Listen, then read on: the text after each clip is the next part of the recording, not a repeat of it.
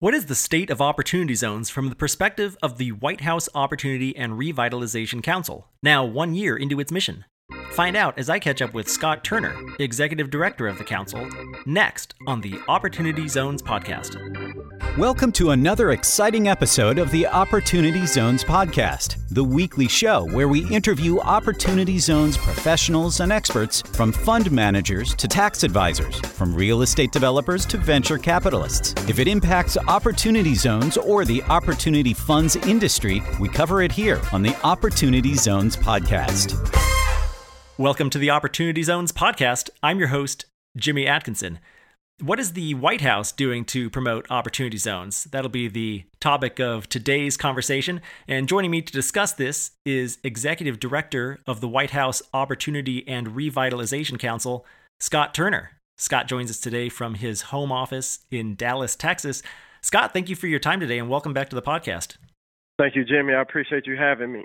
I really appreciate you joining me. I know you're a busy man, and it's great that our listeners have the chance to hear from you directly. So first time we talked, Scott, about a year ago, a little over a year ago now, you were new. You were new to the position. The council was new. Now you've got about a year under your belt. You've been together a little more than a year, the council has. How has the council evolved over the last year? What have you seen take place? Well, Jimmy, thank you. And that's a great question. And thank you to all the listeners of the podcast and your involvement inside of Opportunity Zones. The council has been tremendous. As you know, we have a total of 17 agency partners on the council, 15 federal, and then 3 state and regional partners. And since the last time I was with you, we have toured and been to over 60 cities across the country and hosting roundtable convenings with stakeholders from various groups, be it elected officials, finance people, business owners, entrepreneurs, faith leaders, education leaders, really all to come together at the table and talk about, what is the pain of the community, what's the history of the community, and then to ideate really and collaborate together about, hey, what is the strategy for revitalization and the potential and the long-term vision for the community. And I will say, man, I have been very humbled and just encouraged. Every trip that I've taken to all of the cities that I've been to be able to sit at the table with these various stakeholder groups and partners and talk about the community and look at the strategy and have a vision together. I wish that everyone in our country could just witness that and partake in that just one time. I believe that he will be very encouraged about just how innovative and creative people are in this country, and really the resolve of the citizens inside of our distressed communities of America, Jimmy, that have, been adversely affected through the years, be it from a poverty standpoint or be it from a crime standpoint or a low income standpoint, but just the resolve and just the spirit of the people in this country. So when you ask about how has the council evolved, we have evolved because of the American people that we've been with, and it's been an excellent journey thus far. That's phenomenal that you've been able to visit so many cities. I know when we first talked, you had only visited a handful. Now, a year later, over 60 cities that you've held these roundtable discussions at across this listening tour. Pull the curtain back a little bit more. Maybe you've got one or two good stories, some anecdotes that you've heard from some of these community stakeholders. What kind of stories do you have to share with us? Maybe one or two. The last trip I went on was to Coatesville, Pennsylvania.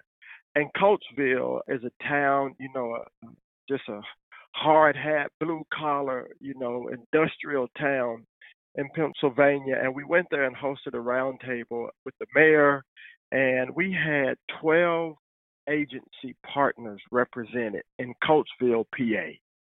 And just the excitement and the gratitude of the people there in Coatesville. We began to speak about Coatesville and go on tours of Opportunity Zone projects, and one in particular business there where they have repurposed a building in Coatesville and are building it out inside of Opportunity Zone to house and to train and to nurture and incubate, if you will, young people that have inventions and things that they've created, new invention and manufacturing. And this is in Coatesville. And I just spoke to the owner of that building and the business, and she said, Scott, we are moving ahead and forging ahead.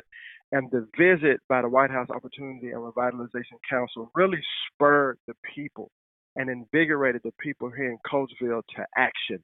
And so that's one. And in Colorado Springs, they're doing a tremendous job of partnering together and building a coalition throughout the region inside of opportunity zones to create new businesses and to spur economic development.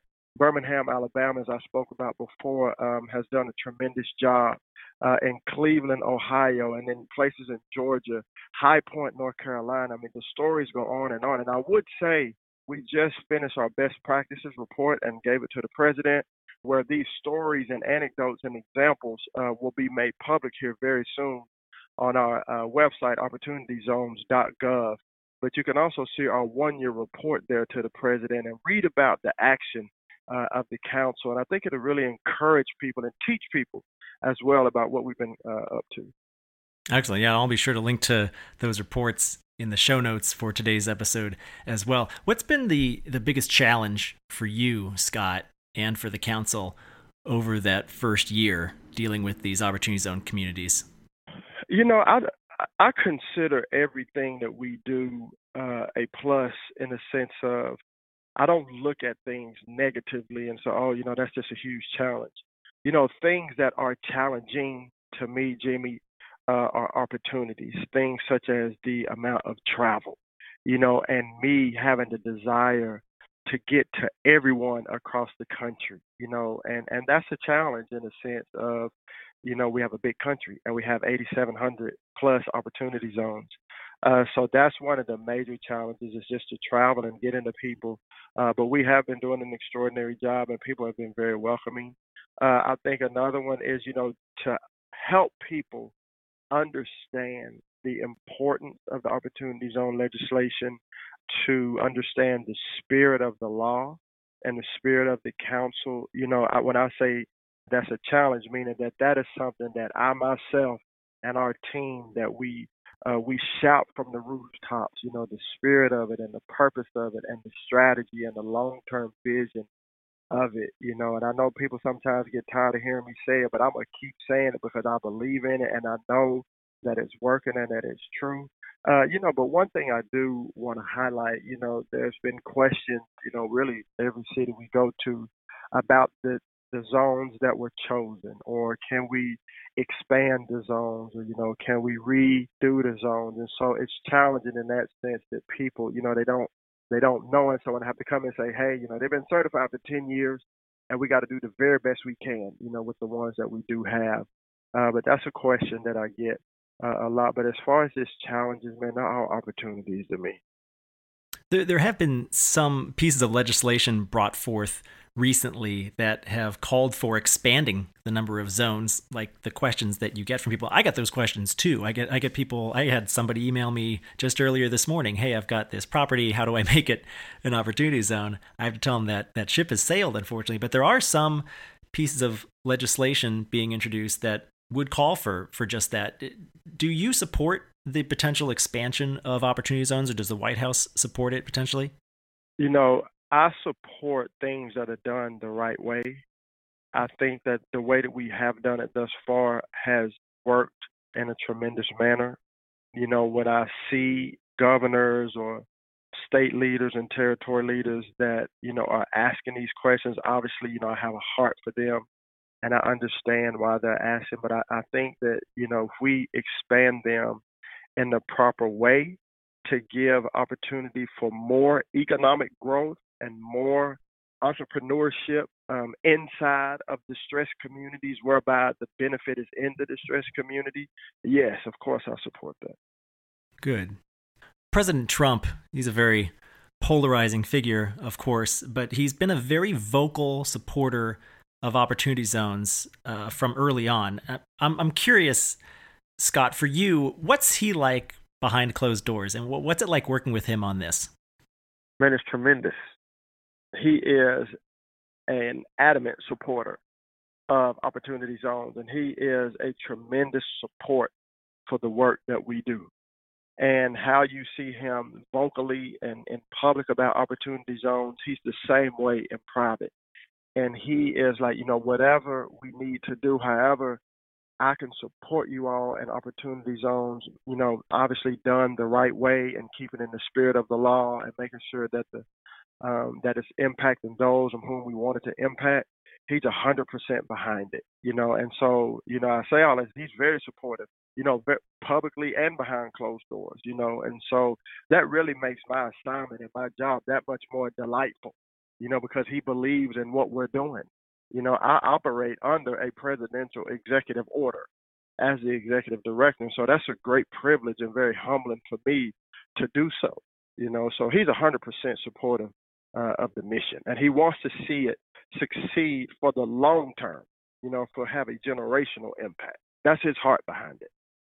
Good. It must feel good to have your boss 100% behind you on that, I'm sure. In your opinion, Scott, do you feel that the Opportunity Zone incentive is being used as much as it should be right now? I get the sense that in many ways there's still, this being a relatively new program and the regulations only having been finalized about 5 or 6 months ago, that public awareness of this program still hasn't really taken hold like it should. Do you feel like there's more that could be done with Opportunity Zones, and how do you think adoption can become more widespread? Yes, I always feel like there should be done, that more could be done, Jimmy. I mean, but that's the type of person I am, and I think, to be satisfied with what's been done, I think is a mistake. I'm content in the sense of I'm grateful for the work that has been done thus far, but I know in my heart of hearts that more will be and more should be and must be done. And I'm grateful for Dan Kowalski and the people there at Treasury for getting the rules and the regulations finalized. That was a huge help and gave a lot of clarity. And I would encourage people, hey, the green light is here. It's time to go. It's time to move. And, but a positive and a very encouraging thing is there's been tens of billions of dollars that have been invested inside of qualified opportunity funds into qualified opportunity zone projects, businesses, retail, housing, and thus far. So I'm very encouraged about, the amount of investment, that has been made thus far. And I think we're just scratching the tip of the iceberg. I think there's a lot more to be done, and that will be done. And as far as the public awareness, we just have to keep telling the story. And I'm grateful for you, Jimmy, and having these times of interviews and educating people like you do and telling the story. And that's what we need more of. We need more ambassadors and more advocates, to speak about the initiative and to speak about, the powerful mission, that it is, that could really be a catalyst of growth and, both from an economic standpoint and a social impact standpoint for our country. So I encourage people, keep shouting it, keep living it, keep investing, keep building, man, because you're talking about people that have dreams, but they don't have access to resources. Those people are now being, are coming to the forefront and being part of the team and starting businesses. Man, that's what America is. You know what, Jimmy, right now, I literally in my hand am holding an American flag in my hand, just a small little wooden, American flag that I put in my wife's flower pot. And it just reminds me, man, of why I'm doing this. And it's for our country, and so I'm grateful for how well it's going. And I'm grateful and excited to see how much more we will do.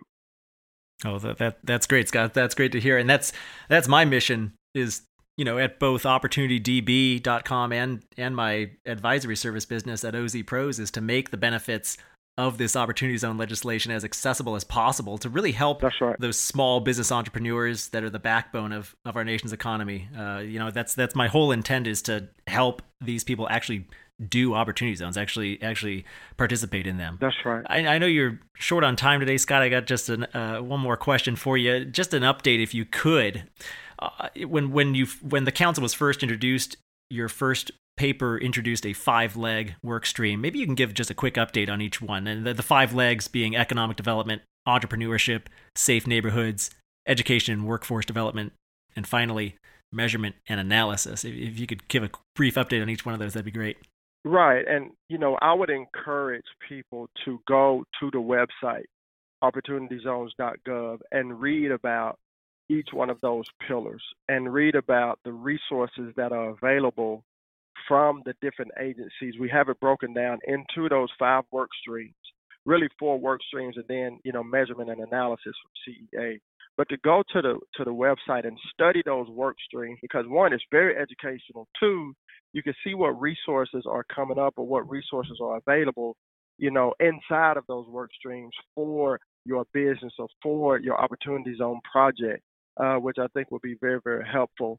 And as you know, man, I think it was April 22nd, the president expanded. He asked Secretary Carson, as the chairman of the council, to expand and broaden the vision, the White House Opportunity and Revitalization Council, to encompass the whole of the distressed communities, including opportunity zones. And this is post-COVID to help with the recovery of America. So those 5 pillars that you see are yet still active. They're still in place, but everything has been broadened now with the White House Opportunity and Revitalization Council to help and to protect distressed communities in the recovery of COVID. Yeah, absolutely. I think that opportunity zones can be a focal point in the COVID-19 recovery efforts. No absolutely. Question. No question. Well, Scott, thank you so much for your time today. You're a busy man, so I'm going to let you go. And you've already told our listeners they can go to opportunityzones.gov, and there you can learn a lot more about the different resources that the White House and the federal government have collaborated on to provide for whether you're an Opportunity Zone fund or a business or another community stakeholder. You can find out everything that the White House is doing there at opportunityzones.gov. And I believe you can find the list of grants that may be available as well. Is that right, Scott? Yes, sir. Very good, Scott. And for our listeners out there today, I will have show notes for today's episode available on the Opportunity Zones database website. You can head over to opportunitydb.com/podcast, and there I'll have links to all of the resources that Scott and I discussed on today's show. Scott, again, thanks for coming on. I appreciate your time. Hey, thank you, Jimmy. That's it for our show today. A huge thank you to you, our listener. If you liked this episode, please rate and review us on iTunes. The Opportunity Zones podcast is produced by the Opportunity Database. Visit OpportunityDB.com to learn more about Opportunity Zones and Opportunity Zone Fund investing. You can learn how to subscribe to this podcast and read more about today's guest in the show notes by visiting OpportunityDB.com/podcast. And we'll be back soon with another episode.